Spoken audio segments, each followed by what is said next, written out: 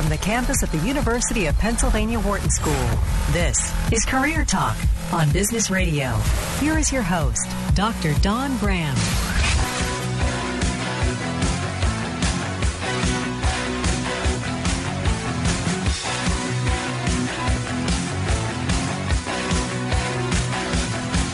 Career Talk, we are Career Insider. We are here in Business Radio, and we are powered by the Wharton School, Sirius XM Channel 111. I'm your host, Dr. Don Graham. I'm the Career Director for the Wharton MBA program for executives right here in sunny Philadelphia. I'm also a licensed psychologist and former corporate recruiter, and we are here with Dion and Dana, who is standing in for Michelle, who is at home sick. Hey, get well, Michelle. We're all here sending you good karma. We're taking your calls right now. 844-WHARTON, 844-942-7866. If it's Thursday, noon Eastern, 9 a.m. Pacific, we are open calls as always, and we'd love to hear from you. Questions, advice, tips, ideas. We are here and taking your calls right now, 844-942-7866. And today we're going to talk about a wildly popular book, The 2-Hour Job Search. If you don't have it on your bookshelf, you're going to need to get this one. It's been out for a while, but it is one of the books that just is timeless. And we have the author and creator of The 2-Hour Job Search with us today in studio, Steve Dalton. And this book has a very ultra-specific process for using technology to find the right job faster. And we're going to talk about those tips today, answer all of your questions related to the job search, and you're going to get some good takeaways in terms of how you can make your process more efficient. So if you're in a job search, if you know someone who's in a job search, you're going to want to stay tuned. So Steve Dalton is also a coach at Duke University's Fuqua School of Business, where he also earned his MBA, and he's a regular contributor to several publications, including the Huffington Post. And we're excited to have you in studio. It's great to be here. Yeah, so we've had Steve on the show before a couple of times, but this is the first time you've actually come in studio. So we're very excited to have you here. So the 2-Hour Job Search, this is a book that we recommend to all of our students. And as a matter of fact, you're here today to speak to our executive MBAs on this process. And we share your book with our students. And we've got nothing but rave reviews on this process. So people have been doing job searches for decades, since the beginning of time. So what makes your book different, Steve? I think technology has changed dramatically. I would say circa 2000 when Monster.com came out. It used to be enough just to be good at resumes, cover letters, and interviewing. That's what I needed when I graduated from undergrad back in the late 90s. But all of a sudden, all of these extra layers of complexity have been added on top of it, online job postings being the most notable. That process of distributing resumes used to take time, money, and effort with stamps and stationery, going to Kinko's to print your resume out. But Monster.com kind of blew that up. And now the problem is no longer distributing your resume effectively. There's tons of apps and resources for doing that. The problem now is actually getting your resume noticed, getting consideration. Getting that first interview is the crucial bottleneck in the modern job search. And while a lot of books go into interviewing and resume development, not really that many go into getting that first interview in any level of specificity. Mm-hmm. And that's what I love about your book. So if you kind of think about the job search as a process, you just hit the nail on the head. There's that kind of hole in the middle that, okay, I have my resume, I have my LinkedIn, and it's all set to go. And I know, even maybe a couple of companies I might be interested in, and I've done my mock interviews, but it's kind of that leap from, okay, I've got my tools to how do I get in front of the decision makers that you completely demystify in this book. And that's the entire focus of the book. So you're assuming you have your resume and you have all that done, but now you're going to demystify how you get from the tools to the decision makers. Indeed. So tell us why you came up with this process. It was actually born from a very dark place. It was the financial crisis in 2008. I had a student who had an offer with Bear Stearns, but lost it when they were acquired by JP Morgan. It was like the early stages of the financial crisis before people knew what was going on. But the banks were also not hiring at that point. So she couldn't get any interest. And she came into my office devastated, asked me, how do I find a job? International student, so she lost her visa as well. And I started giving her tips that I'd gotten. Let's get a list of targets together. Let's figure out where you have contacts. But she stopped me and said, how do I come up with a list of targets? Where do I look for contacts? And I realized she had the capacity to follow instructions, but not the capacity to be creative and curate. And then I realized I didn't have that process either. So I felt like I was selling snake oil. I needed to either get out of the industry or I needed to answer that question for real. How exactly does someone go about getting that first interview? I had just gotten my MBA, so I noticed all of these wonderful behavioral science and behavioral economics concepts that people were applying to business all over the place, but weren't applying to the job search itself. So I decided to take a chance at it myself. I was as qualified as anyone, it turned out. But really, the further I got into it, the deeper I learned to appreciate how difficult and painful the modern job search had become. Right. Technology is supposed to make it easier, but in fact, it's so oversaturated, the internet, that, yeah, sure, you can apply to a gazillion jobs, but that may lead to nothing. It inflicted massive amounts of decision anxiety on any job seeker out there. Suddenly, it went from this constrained cover letter resume exercise to this exercise in ambiguity. There's a million things you could be doing, a million new apps, but which one is best worth your time when you only have a spare hour to do your job search in that evening because you're trying to hold down a full-time job looking to switch out, or you're holding down multiple part-time jobs trying to make the transition to something full-time. Hey, if you're just tuning in, you're listening to Career Talk on Sirius XM Channel 111. We're here with Steve Dalton, who's the author of The 2-Hour Job Search. And if it's Thursdays, noon Eastern, 9 a.m. Pacific, it is always open calls, and we're taking your calls all hour long at 844-WHARTON, 844-942-7866. You can also tweet at Dr. Dawn Graham. Any questions you have about the job search, we are here today to answer those, and we're very fortunate to have Steve Dalton in studio, who is the author and creator of The 2-Hour Job Search, which is a ridiculously popular, well-thought-out, and step-by-step process to get you through the most difficult part of the job search, which is how to get yourself in front of those decision makers. So the most popular part of your plan is the lamp list. So tell us what this lamp list is. So it's amazing, for as much time as we plan to spend on job searching, how little time we spend actually getting our strategy together. And I don't mean a lot of self-evaluation. My book sort of assumes you kind of know what you want to do. And there are wonderful books out there that will help you through that if not. But it assumes you kind of have an idea of what you want to do, but coming up with this list of targets and putting them into a logical order of attack. That's the step that a lot of people are missing. So in 70 minutes, the lamp list allows you to do that in an efficient manner, come up with a large consideration set of 40 employers in 40 minutes, and then with the remaining 30 minutes, find 3 data points which are easy to find and predictive of success to help you put that list of 40 into an order of attack. What I like about your book is, Steve, that it takes you from a reactive job search to a proactive job search. And most people, they think, okay, I kind of have a title in mind and maybe some companies in mind, so I'm going to go type in their name in Google and see what they're hiring for and throw the applications up. And so, that's a very haphazard thing. We know that not all jobs are advertised, and, some of the best ones will never be advertised. Maybe some smaller companies that don't have the budgets to be throwing jobs up there on the internet. So you're really, one, limiting yourself to a very small amount of available open positions, but two, you're being very reactive to what somebody's putting in front of you, whereas your process helps people to be very proactive and say, here's what I'm going to target. And that's a very different approach. So I know one of the things you said was 40 companies, and this is a part that even, our students are like, 40 companies, because most people come up with the, if you're in tech, you're like, okay, Google, LinkedIn, Amazon, usual suspects. Yeah, and it's like 40. So people can rattle off maybe the first 10, but it's after that 10 that it gets a little bit difficult. I find that when people don't have a rigorous brainstorming method for coming up with a list of a consideration set, they stick to the usual suspects, the big companies that are well known. But that's the same list that everybody else who's doing a job search is making as well. So high competition, low odds of success. What a rigorous brainstorming process does is it helps you get beyond that obvious layer towards one where a single referral may be enough to get you into that final round interview directly, versus a very popular company where everybody's doing getting referrals, and it's harder to break through the noise. So I split that 40 employer list into 4 different 10-minute chunks. So 4 different brainstorming techniques, multiple ways to skin a cat. So the first method that you use is that brain dump of obvious employers, the ones you've always had your heart set on. It's critical to capture these, but you need to brainstorm beyond them because you don't want to be one of 25 bachelorettes in this process. You want to be the bachelor. Yeah, I love your bachelorette analogy. Can you share that with our listeners? Absolutely.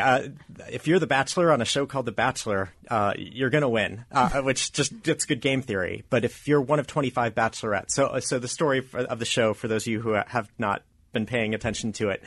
25 bachelor selected 25 bachelorettes are furnished for him in a house, for lack of a better way of putting it. And each week he picks one or more to pluck off the show until only one remains and romance blossoms for a couple of weeks. And that's the important part. And it makes sense for the guy to go on this show. And there's a gender-reversed version called The Bachelorette going on now, but we'll talk about The Bachelor for simplicity's sake. If you're the Bachelor on the show called The Bachelor, you're going to win. That's great game theory. But I don't understand why a woman would go on this show because supply is restricted. There's only one Bachelor. Demand is stimulated. There's 25 Bachelorettes. That's 4% odds. There's an opportunity cost. You have to give up several months of normal dating to go on the show. And it's a blind purchase. You don't even know who you're fighting over before you get on there.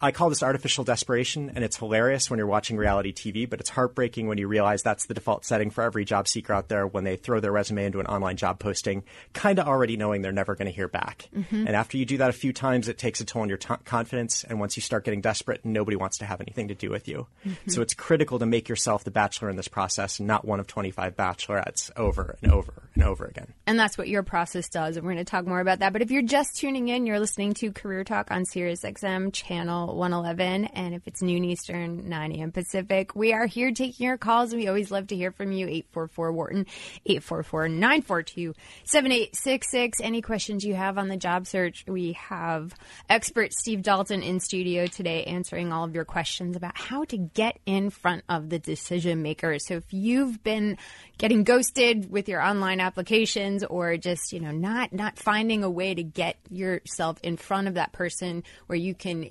really talk about your strengths and your skills, Steve Dalton's process is going to help you get there. So I want to talk a little bit more about the seduction of technology, because your process is very much based on technology, but there's a lot of kind of pitfalls in it where kind of technology can take you down a dark rabbit hole, I think, as you call it. So, I think the seduction in general is that this is easy. I see a job, I apply, I get it. And it doesn't work that way because a lot of the online postings, let's face it, they're not all real.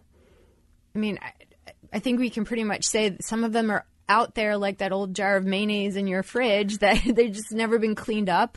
Some of them are, unfortunately, scams, just trying to collect resumes. Some of them are publicity for the company. They just want to kind of give the perception that they're hiring.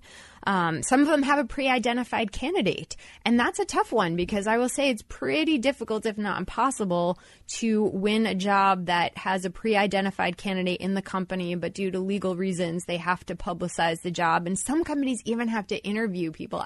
Steve, I've had people who've been flown in to an interview when the company already knew they had a pre-identified candidate, but they had to go through these motions, which is terribly unfair and a lot of work for a candidate. But these things are happening when you're being in a reactive job search. And I think, are there other reasons why you've created this process? Because these are heartbreaking things for our clients when we say, my heart's set on this. They flew me out and I lost to a pre-identified candidate. I think if you want to learn to cook lasagna, you don't want tips on cooking lasagna. You don't want a list of ingredients. You want a recipe. And then you can always change the recipe going forward. But the nice thing about a recipe is if you follow the rules, you get predictable results. I look at my process as being the exact same thing. I'm not giving tips. I'm not giving elements. I'm giving instructions. And therefore, you can predictably expect what will happen next. The one thing I think I'm most proud of about this process is that your odds of success increase steadily over time. So 8 hours spent implementing the 2-hour job search, which is all rules-based, it's just following instructions, will bring you 8 hours closer to employment in a way that 8 hours spent applying online to a bunch of online job postings will not. You'll be in the same place after that 8 hours as when you started. So really, to me, it's taking a slower process. If you want to grow corn, you don't just put corn in the ground. You've got to put seeds and you've got to tend to them. You've got to harvest them. It's a slow process. Unfortunately, I'm asking people to give up that sugar high of getting that email from an online form that says, congratulations, your application has been successfully submitted. My process does not feature much online application at all. I'm asking people to give that up in order to take a more slow, methodical relationship building process, but it does work over time. Per hour invested, it gives you far superior returns and more predictable returns than online job postings. And I love when you present to our students, you often say something along the lines of, I've taken all the risk or decision making out of it because I don't want to have to think about it. It's all in there. Feel free to just blame me if you follow the process and it doesn't work. That way, at least you don't have another big barrier to people's success in this process is they feel so much ego tied up into it because it's tough to face down rejection every day and to face down getting ignored and trying to wake up and do the same process again the next day. Feel free to externalize this process. Give it a shot. Buy into it wholesale. Shut your brain off and just implement instructions for a while. And you'll know within a week or two if it works for you or if it doesn't. If it doesn't work for you, fire my process and try a new process. But what I was hoping when I wrote this book was that people would come up with competing processes and the market would have different options to choose from and find one that works best. I just haven't seen that sort of response of a duplicate set of instructions that take a different tack. And here's the reason why, because it does work. It does work, Steve. I use this with our executive students here, and we work with a lot of switchers. And that's something that, mid-career, when you're trying to make a career switch, you absolutely cannot use the online process because you don't have the right keywords. And your resume is going to be probably not even get to a human because it's going to be sucked out by the applicant tracking system. So we use your process for that. And here's the thing. Just recently, I had somebody who's a double switcher, so both function and industry, land a job and get paid more money in a company that came from that lamp list. And the important part of it, and this is where I want to kick off, was that list of 40 companies, because he landed with a company that probably isn't a household name because it's a B2B business. But the 40 companies that you advocate for listing is where he found that company. And I think that's the beauty of your process, is that it really gets you to step outside what everybody else is doing. You have some great stats in your book about, how many applications some of the big firms get and the fact that, 99% of the companies out there have something like fewer than 500 employees. And these are companies you may not hear every day in conversation, but these are fantastic jobs. And that's what your process helps people get to. 844-WHARTON, 844-942-7866. We're here with Steve Dalton, the author and creator of the 2-Hour Job Search. I'm your host, Dr. Dawn Graham. And of course, if it's Thursday, we're taking all of your calls live on air. If you want to do a mock interview, if you want to do a mock lamp list, we'd love to do it with you. So let's talk about the lamp list, because we talked about the first 10 companies are pretty easy. They're the usually big names and stuff like that. So how do you use technology? You mentioned it takes about 40 minutes to build that lamp list. How do you use technology to get to those 30 that may not so easily pop into your mind? The good news is that everything in my process, I'm very strident about making it free, about using tools that are widely accessible without a premium subscription. So the 4 different methods that I use to create that list of 40 employers. The first is your dream employer method. Just what do you have jumbling up your mind? Who are the employers that you're fixated on right now? Get them out of your head and into a spreadsheet. The second method is the alumni method, or the advocate method. So LinkedIn is a wonderful tool for this. So if you have been to university, put your most recent university in the education field, put a functional keyword like marketing or graphic design into the job title field, and see which employers people like you are working at currently, and supplement your list with 10 from that selection. The third method is the Indeed method. So Indeed.com is an online job posting aggregator. It's good at a number of things. Unfortunately, getting you a job is not one of those things.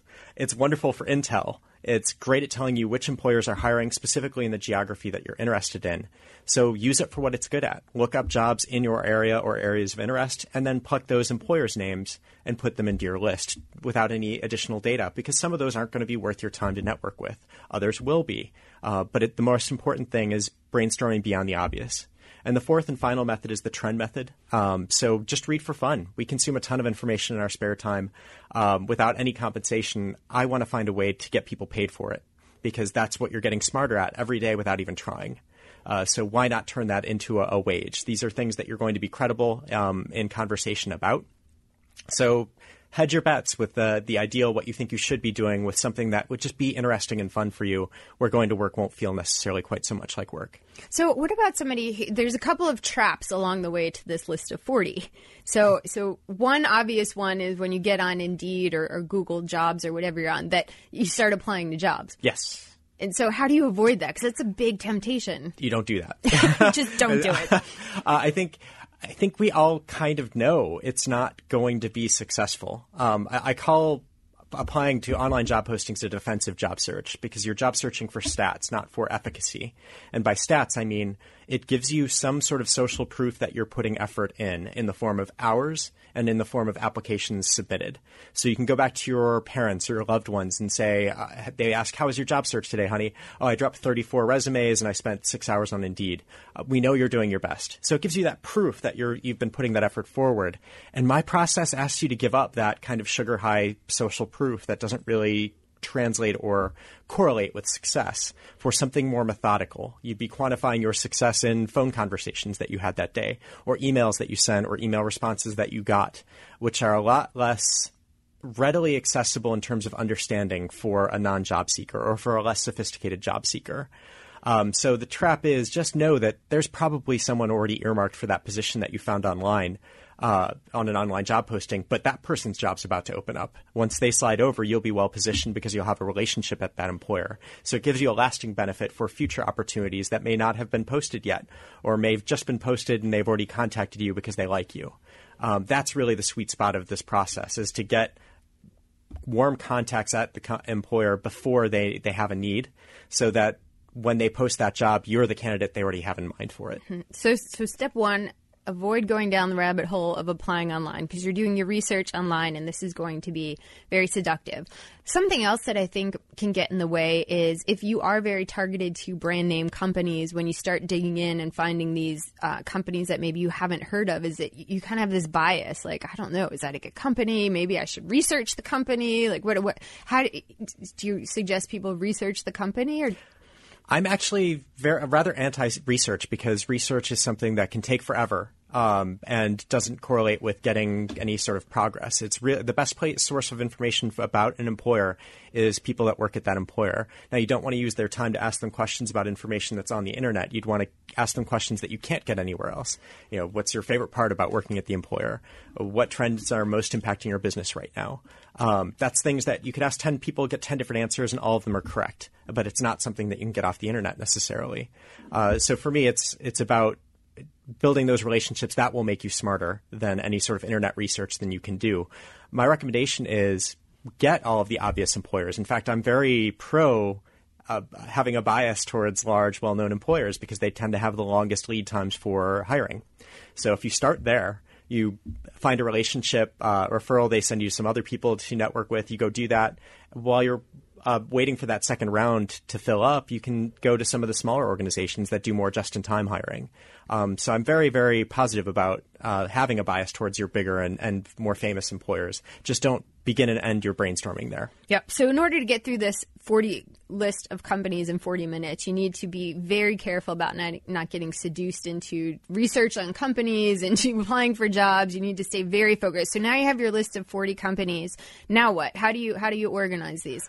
Just like with the brainstorming of the list, it's important to adopt a design thinking mindset, this prototyping mindset. The LAMP list is not a contract. It is a strategy document. It's a balance sheet. It's correct for a snapshot in time. But if your goals change, or if you have some realization along the way, you would just dissolve it and make a new one. It's not something that you'll be updating constantly. So good enough quickly trumps perfect slowly. And that's a really hard concept for job seekers to embrace. But once you get that approximate list of 40 employers, then we want to find 3 data points which are good enough quickly, but predictive of success. So we're using the 80-20 rule, getting 80% of our results in 20% of the time and effort. So LAMP, L is for the list of employers, A is for the presence of alumni, M is for motivation, and P is for the currency of postings. So alumni, it's a yes or no column. Does that organization currently employ one or more alumni of your most recent educational organization? Motivation. But it can be any contact. It's really your network contact. It's really your network contact. So if you look at a company's name and you know your uncle works there, or even if he's not an alum, that would if count you know as your a yes. uncle works there, chances are you're going to get hired there. And probably that correlates well with success in this process. Indeed. So the second data point. So Alumni, that's a proxy for the likelihood of finding a sympathetic contact. M is for motivation. That's a proxy for your pain tolerance, because reaching out for referrals and advocates is painful. It involves rejection. It involves getting ignored and having people be weird and awkward with you. So it's critical that you start with employers that you're highly motivated to find a contact at. And that's just a 5-minute process of gut feeling. When you see that company's name on a scale from 1 to 5, how motivated are you to reach out to people at that employer, even if the first few people ignore you? And postings, that's a proxy for urgency. If they're looking for people exactly like you right now through an online job posting, it's time sensitive that you get an advocate there. Otherwise, you'll miss out on that opportunity, or the opportunity that will be made when an internal person moves over into that role. Mm-hmm. And so you fill in all of these columns, which in the book talks about in detail, but it takes 2 hours to do this. It takes 70 minutes to do the lamp list and 50 minutes to draft the outreach.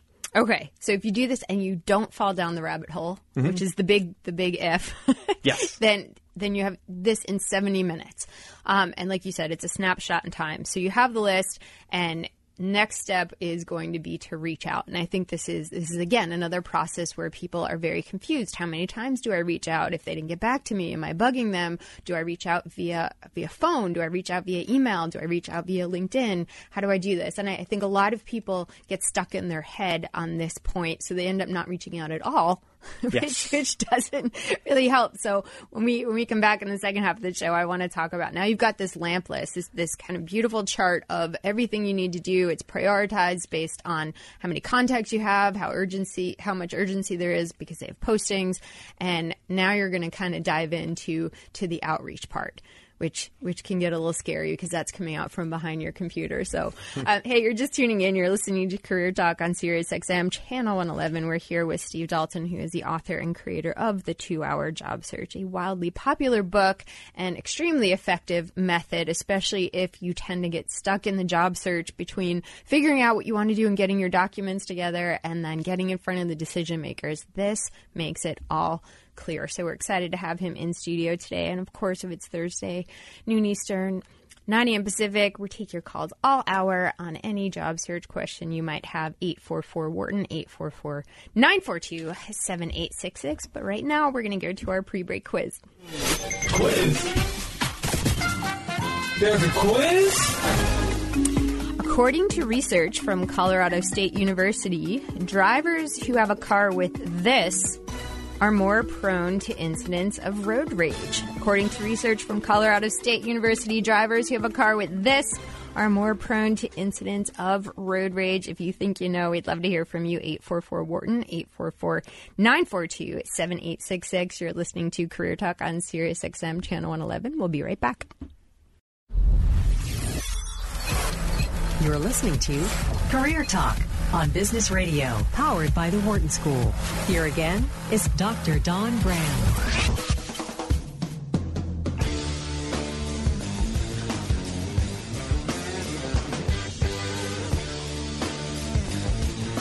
Welcome back to Career Talk, your career insider. We are in Business Radio, and we are powered by the Wharton School, SiriusXM Channel 111. I'm your host, Dr. Don Graham. And in case you haven't heard, my book, Switchers, is coming out. It's due on shelves in 2 weeks. So if you are looking to make a functional industry change or both, you're going to want to get this book, because what we know is that the traditional job search strategies just don't work for you. And guess what? In it, I reference the 2-Hour Job Search quite a bit because, Steve, you also have a process that works really well for switchers. And we're very excited to have you here in studio today talking about the 2-Hour Job Search. On this show, of course, we're taking your calls all hour at 844-WHARTON, 844-942-7866. If you've got a question about the 2-Hour Job Search or just any question in the job search process, you've picked the right day to call, because we are here to help. 844-942-7866. So, Steve, before I forget, where can people learn more about you or reach you? 2hourjobsearch.com. That's the number 2 or the word 2, but 2hourjobsearch.com. And I also have a LinkedIn group for users of the book called the 2-Hour Job Search Q&A Forum. So there's about 4,000 of us there, and I'm on there pretty much every night answering questions, giving tips, providing updates. Awesome. So we're talking all about the 2-Hour Job Search. And in the first part, we talked about creating that ever so important lamp list, which takes about 70 minutes. And it's coming up with a list of 40 companies, which is a lot. But your book talks about how to kind of source those companies and get beyond the popular ones, which are all valid too, but to get deeper into that list, and then how to organize them so we know what's priority and who's hiring now and where you have contacts, because these are going to be the key parts. I mean, contacts are what we're going to talk about next, and I'm very excited because we talk about some fun terms that you have for categorizing your contacts, which are curmudgeons, obligates, and boosters. So we're going to find out what those are in just a second. But before we do that, I'd like to answer our pre-break quiz because we're getting a lot of calls on this. So, so according to research from Colorado State University, drivers who have a car with this are more prone to incidents of road rage. Dion, you know I'm coming to you first. I've got the answer. All right. Well, you always do. Well, yeah. So I want to say tinted windows. And here's why. Ooh, I like that. Because you want to have road rage, but you don't want to actually get into a fight. And you don't want the person to actually see you. So you can do all your mad stuff and all your, hand gestures without them actually seeing you. Like what hand gestures? This one. Oh, we are a PG-13 show, and that was not a PG-13 movement, so this is when we're thankful we're on the radio. Oh, note to self, don't drive with Dion. No, that's not it. And you might get 2 buzzers for what you just did to me. Which I'm sure everybody can imagine. All right. Dana, I'm just going to move on. Okay, my answer is a navigation system. Ooh. Because I feel like sometimes it fails, takes you the wrong way, you get all angry. You get angry at other people because your navigation system didn't work. Yeah. It makes sense. It does make sense. Sadly, it happens to me. You have to blame someone. It's their fault. And you can't blame like that lovely person on your navigation system who's always so friendly. Yeah, exactly. No, that's not it. We're going to go to Jerry in Michigan. Jerry, cars that have this are more prone to incidents of road rage. What do you think it is? Without a doubt, 100% manual transmission. Okay, and why do you say that, Jerry? Because while you're just cruising, hitting your brakes on, I'm pumping my brake, pumping my clutch, working out my calves, and it burns and it hurts. It makes me furious. I know it. Wow. That took a left turn. It's happening right now. I'm telling you. People in Michigan, watch out. Jerry's on the road. And it's dangerous. And all right, but you can't do sort of the hand gestures that Dion was showing us when you're sort of driving with manual transition, can you? Transmission. Yeah. You can. Oh, yeah. You can. In the middle of all that work, you just put it in neutral, do what you got to do, and go back in gear. All right. Well, I learned something new. that Jerry, you convinced me that is an answer. That is not the answer I was looking for, but I will tell you, you've convinced me that is an answer. So you're driving right now, so I'm going to let you go because I want you to be safe. I like that he said working out your calves. That was impressive. It's a new workout. You want to... Yeah, I'm just not going to go there. Jordan in Michigan. I was going to say cruise control, but now that that's off the table, I was going to say manual transmission, but how about cruise control? Ooh, okay, so why would cruise control make people more prone to incidents of road rage? Because if you are in cruise control and somebody messes up, you have to actually try and hit the brake. So Jerry's working out. Jordan's not doing anything. Jordan's like, I have to eventually remember to hit the brake. I have 2 cars. I have a manual transmission Jeep, which is terrible, so that's what I was going to say that.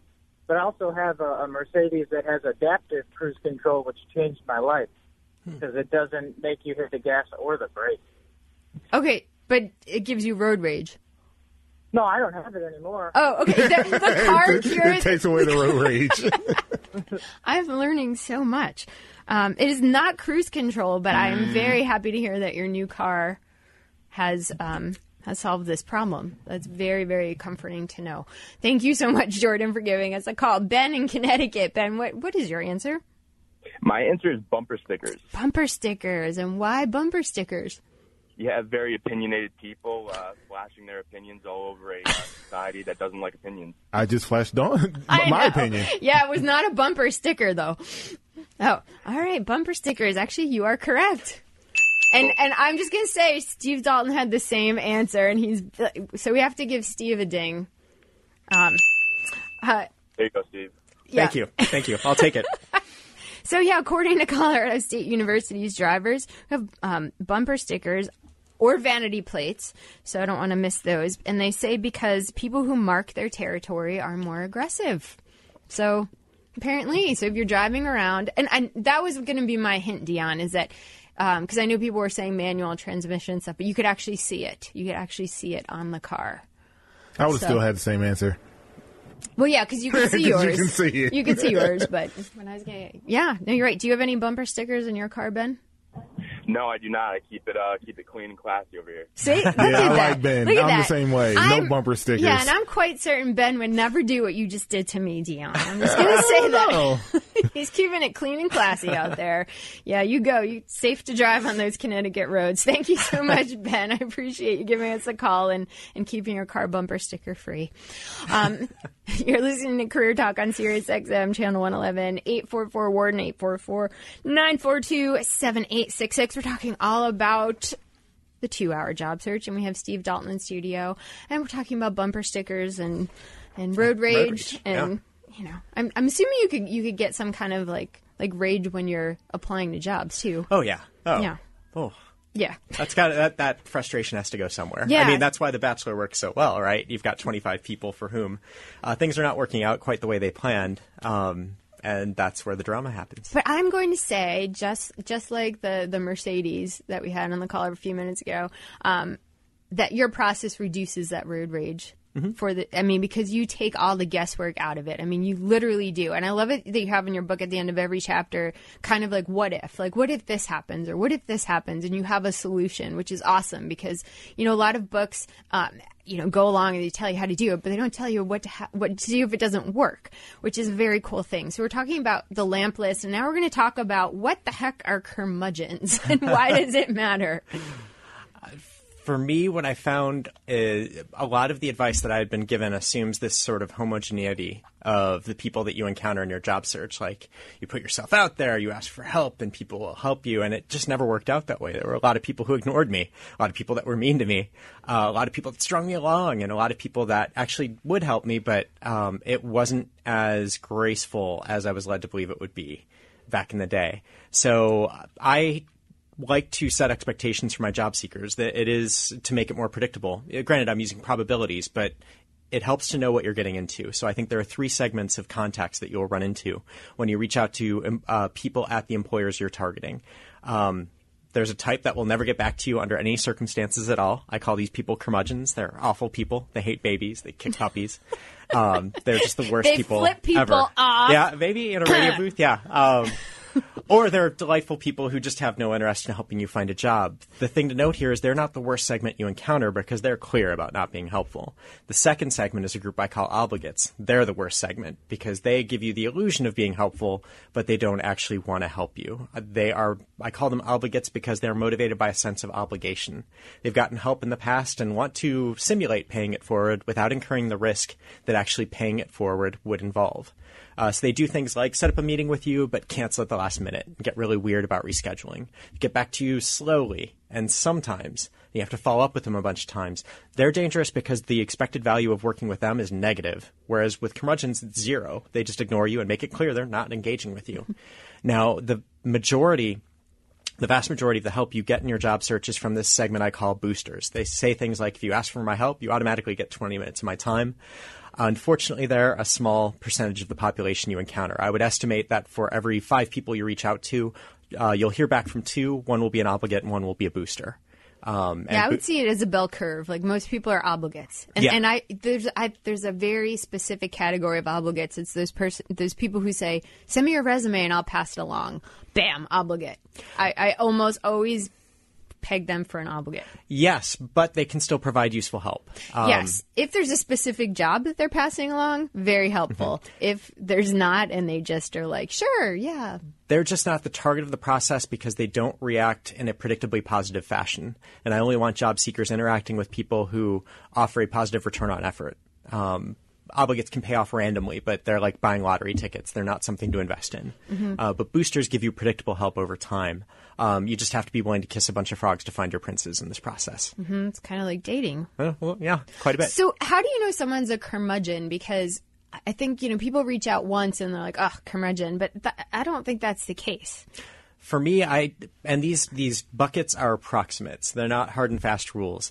Curmudgeons are indicated by the fact they just don't respond, period. The cutoff that I use is for a valid response is 3 business days. So if you email somebody in general, people who want to be helpful will get back to you within 3 business days. People who take longer than 3 business days in general are not going to be helpful either because they're never going to respond or because they're really not that excited about responding and they hope you get helped by someone else. So really, you don't take any sort of different approach, whether they're a curmudgeon or an obligate. If they don't get back to you in 3 business days, you assume they're one of the unhelpful segments and you move on to someone else. Mm-hmm. And your book really does a nice job at kind of detailing all these. So, and all right, so these people would come from the second column in your LAMP list? Not necessarily. Okay. The first person you reach out to is not always going to be an alum of your school. In fact, that's one philosophical change since the book was published, is I now recommend seeking those who are functionally relevant over those who are alumni. Because if you want to do graphic design, you're going to have the best informational meeting with a graphic designer than with someone from in finance from your school. Even if that graphic designer is from a completely different school and a completely different background, at least you can talk shop. So functional relevance is the most important factor of all. It's just not what we use to prioritize our targets in the first place. Mm-hmm. And so how do you reach out to these individuals? I mean, are we doing it via LinkedIn? What is kind of the standard today, Steve? I think the best way to do it is through LinkedIn groups. So LinkedIn groups to me are the best kept secret in the job search. They allow you, so LinkedIn groups, if you're on LinkedIn, you can join these groups. So you can join the TEDx group or the TED Talk group and learn about people discussing their favorite TED Talks. Your universities, if you attend a university, also have groups. Join all of the groups you can. You can join up to 50 at one time. When you share a group with someone, you have the ability to message them directly without needing to find their email address. So it just takes a lot of the work off of you to find contact information for people. So that's the best way to find them. I think the best way to write them, the anchor point has traditionally been cover letters, but that's exactly wrong. Cover letters are long. They're very focused on you. Success in finding boosters, which is what my process coaches you through, is getting them to talk about themselves. They're more interested in talking about themselves and sharing their wisdom than they are learning about a stranger. So the better benchmark versus a cover letter would be an email to your boss's boss. Something very short, concise, get to the point of what you need. They're happy to help. They just need to be able to do so quickly. I think that the shorter is better is kind of applying across everything nowadays. Yes, people just want you to get to the point. Mm-hmm. Just get to the point. What do you want? But that old advice dies hard. Mm-hmm. So the 400-word outreach email where you talk about yourself a bunch that looks like a cover letter that you stress over the wordsmithing of, it's like writing poetry. Forgive yourself for not doing that. No one wants to read that. You don't want to write it either. Instead, imagine an email to your boss's boss. Keep it very short, and that's where the 4-point email comes in.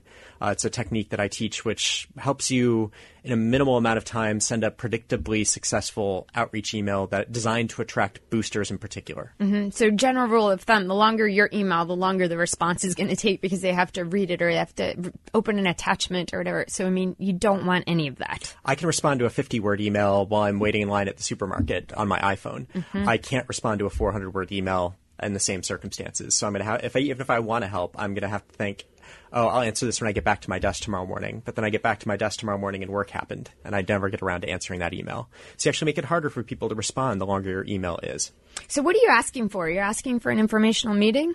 You're asking for advice and insight. Nothing so stuffy as saying an informational meeting, but that's effectively what you will be asking for. Now, realistically, when you ask for advice and insight, people know you're asking for a job. But to make that ask explicit is just fundamentally bad manners. Just like if you go to a house party, you don't walk up to the host and tell them, I bought you this bottle of wine for free because you're cooking me dinner for free.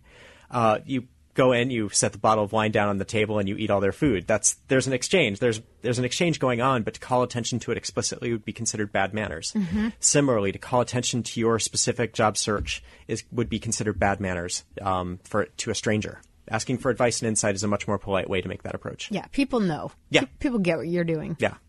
So one of the things that I think I've seen people make a lot of mistakes on is not really clarifying, like 15-minute phone call, like something very specific, because a lot of people are still asking for coffee or for lunch. And, I'll be honest, that's a time commitment for somebody that I don't know. I can understand why people wouldn't be comfortable meeting strangers in person. So my recommendation is don't worry about the logistics, about the time, about the venue. Just see if they're willing to respond to you. If they're willing to respond to you, then you can take the extra time to find time slots in your calendar or to offer them the option of a phone call or meeting in person for coffee and letting them opt into whichever one they're most comfortable with. Yeah, so a lot of people also ask, do I bring my resume to this meeting if I'm meeting somebody, or do I send them my resume? No, just never, don't resume anything. It's awful. Again, no one enjoys reading it. You don't enjoy preparing it. And LinkedIn exists, and that's the more concise resume that's in a standard format for everyone. If I want to know more about you, I'll probably look you up on LinkedIn. For me, if you attach a resume to your a request for information that's too transparent, a request for a job. Mm-hmm. If you want to be subtle about it, my recommendation would be put your LinkedIn shortcut below your name and your signature. And that way they, especially if you have a common name where there are dozens of Kevin Lees on LinkedIn, if you are Kevin Lee 21, put that shortcut under your name. That way someone can click on your profile and get that objective background information about you. People, when they're meeting strangers, don't necessarily care about the subject information. They care about the objective information. Mm-hmm. Where did you work? How long have you been working? Where did you go to school? I think people, when they kill themselves over their resumes, they spend so much time on the subjective information and the bullet points.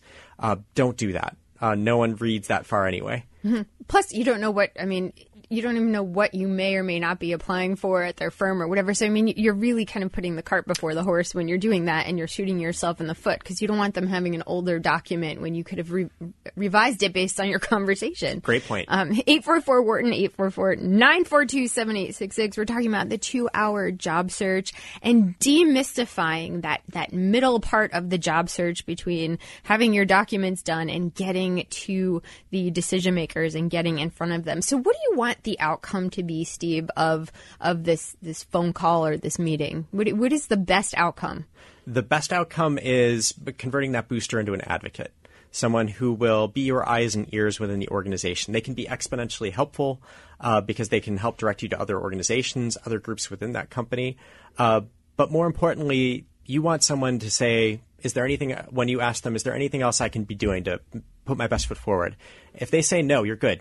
I'll let you know when something comes up. That's your dream endpoint, where you know you don't have to do any further networking with this employer because you've got someone who has your back, who will let you know when they have an opening and will proactively reach out to you.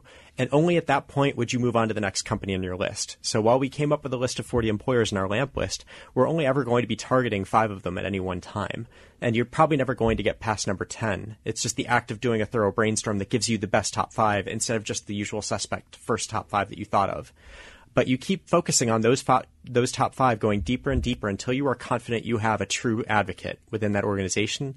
Only then do you knock that one off your list and move on down to number 6. Mm-hmm. And I think that's what a lot of people get wrong about this process. They assume I need to approach all 40, or I approach the first 5, and then I approach the second 5, and then the third 5. And in fact, it's not that at all. It's very sequential. You focus on 1 through 5 until 3. You've got an advocate at number 3. Okay, now you move to number 6, and that becomes your new 5th company. And you work your way down that list that way. So a lot of people also ask, is it okay to contact more than one person at a given company at the same time? What is your advice for that, Steve? My recommendation is to go in parallel, multiple employers at once, but in sequence, one person at a time. Generally, when I see people go wrong in this, I don't want to generalize, but it's always investment bankers. They email 5 people. You don't want to generalize, but you will. But I will, freely. They email 5 people at the same firm at the same time, not realizing they all sit in the same cubicle farm. The chimes go off simultaneously, and they all get together at lunch and make fun of the job seeker outreach emails that they got. But even worse than that is all 5 say yes and agree to talk to you, and they all give you the same advice. Oh, you need to talk to Wendy next. She's the hiring captain.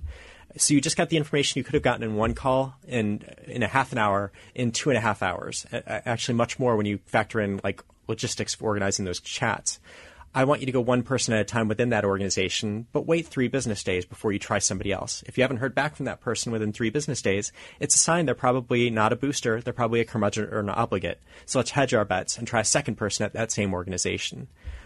So going in sequence within each firm, but 5 firms at once. Okay. And your book, I know your book goes into this in detail, but and I know your book actually goes into how to write that email. And there's something else interesting in your book is that there's those people who won't respond unless you've reached out to them 2 times and stuff like that. I mean, how do you kind of know if those things are going on?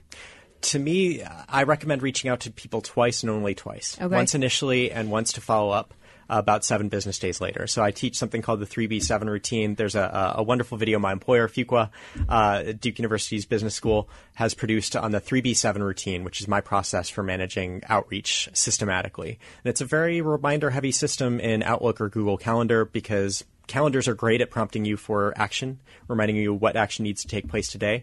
A lot of people try to do it in spreadsheets, but spreadsheets are better at highlighting what you forgot to do yesterday instead of telling you what you need to do today. So in this outreach, the outreach email works hand in hand with the tracking mechanism and vice versa. But the goal is boosters in this process. That said, even boosters can get busy. I told you these were general categories. Mm-hmm. So most boosters will get back to you within 3 business days, but not all boosters. So the 7 business day follow-up is there to give that booster a second chance to respond to you and to give them a way to save face. However, it also serves an added benefit. It may attract some obligates who could justify ignoring your first email and pretending they don't remember it. But it's a lot harder to do that when you send a follow-up 7 business days later. So they may begrudgingly help you at this point, forward your resume on to someone else or recommend you to a colleague who's more directly tied to what you actually want to be doing. So you can still get usable help from obligates. They're just not your target audience. Mm-hmm. But you don't get that benefit if you don't follow up.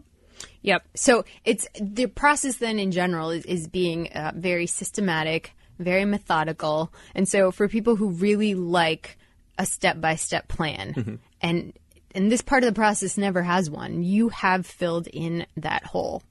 So, as we're kind of wrapping up, are there any general tips? Like you have those great sections at the end of each chapter about, what if this happens? What if this happens? Is there anything that constantly comes up that you have to say, well, be aware if this happens? Here's what you should do. Is there one that stands up for you? I think that's a really good question. And I think the one that we haven't spoken to yet is the importance of going back for a referral if one is not offered in the informational meeting itself. Okay. We haven't talked too much about informational meetings, but basically you want to get people to talk about why they're good at their job. And then they'll start to reciprocate and ask you about yourself and your goals. But a lot of people will make the mistake of honoring their outreach email, of not asking for a job, but asking for advice and insight, but failing to recognize that the goal, the desired outcome of this conversation is a referral. It's a referral to someone who knows more about that job. If one is not offered during the call itself, I don't recommend asking for it explicitly, but sometimes they are offered. If one is not offered, however, I recommend following back up a week later and asking for it explicitly. An email such as this: upon further reflection, this is definitely something I'd like to pursue further. How would you go about doing that if you were me? For example, can you recommend someone I should speak to next? That is when you really determine whether that referral will turn into an advocate or not. Mm-hmm. And when you're referred to someone else, you are far more likely to turn that person into an advocate than you were with the first person you spoke to, because that person has already gotten a warm invitation to you or a warm introduction to you.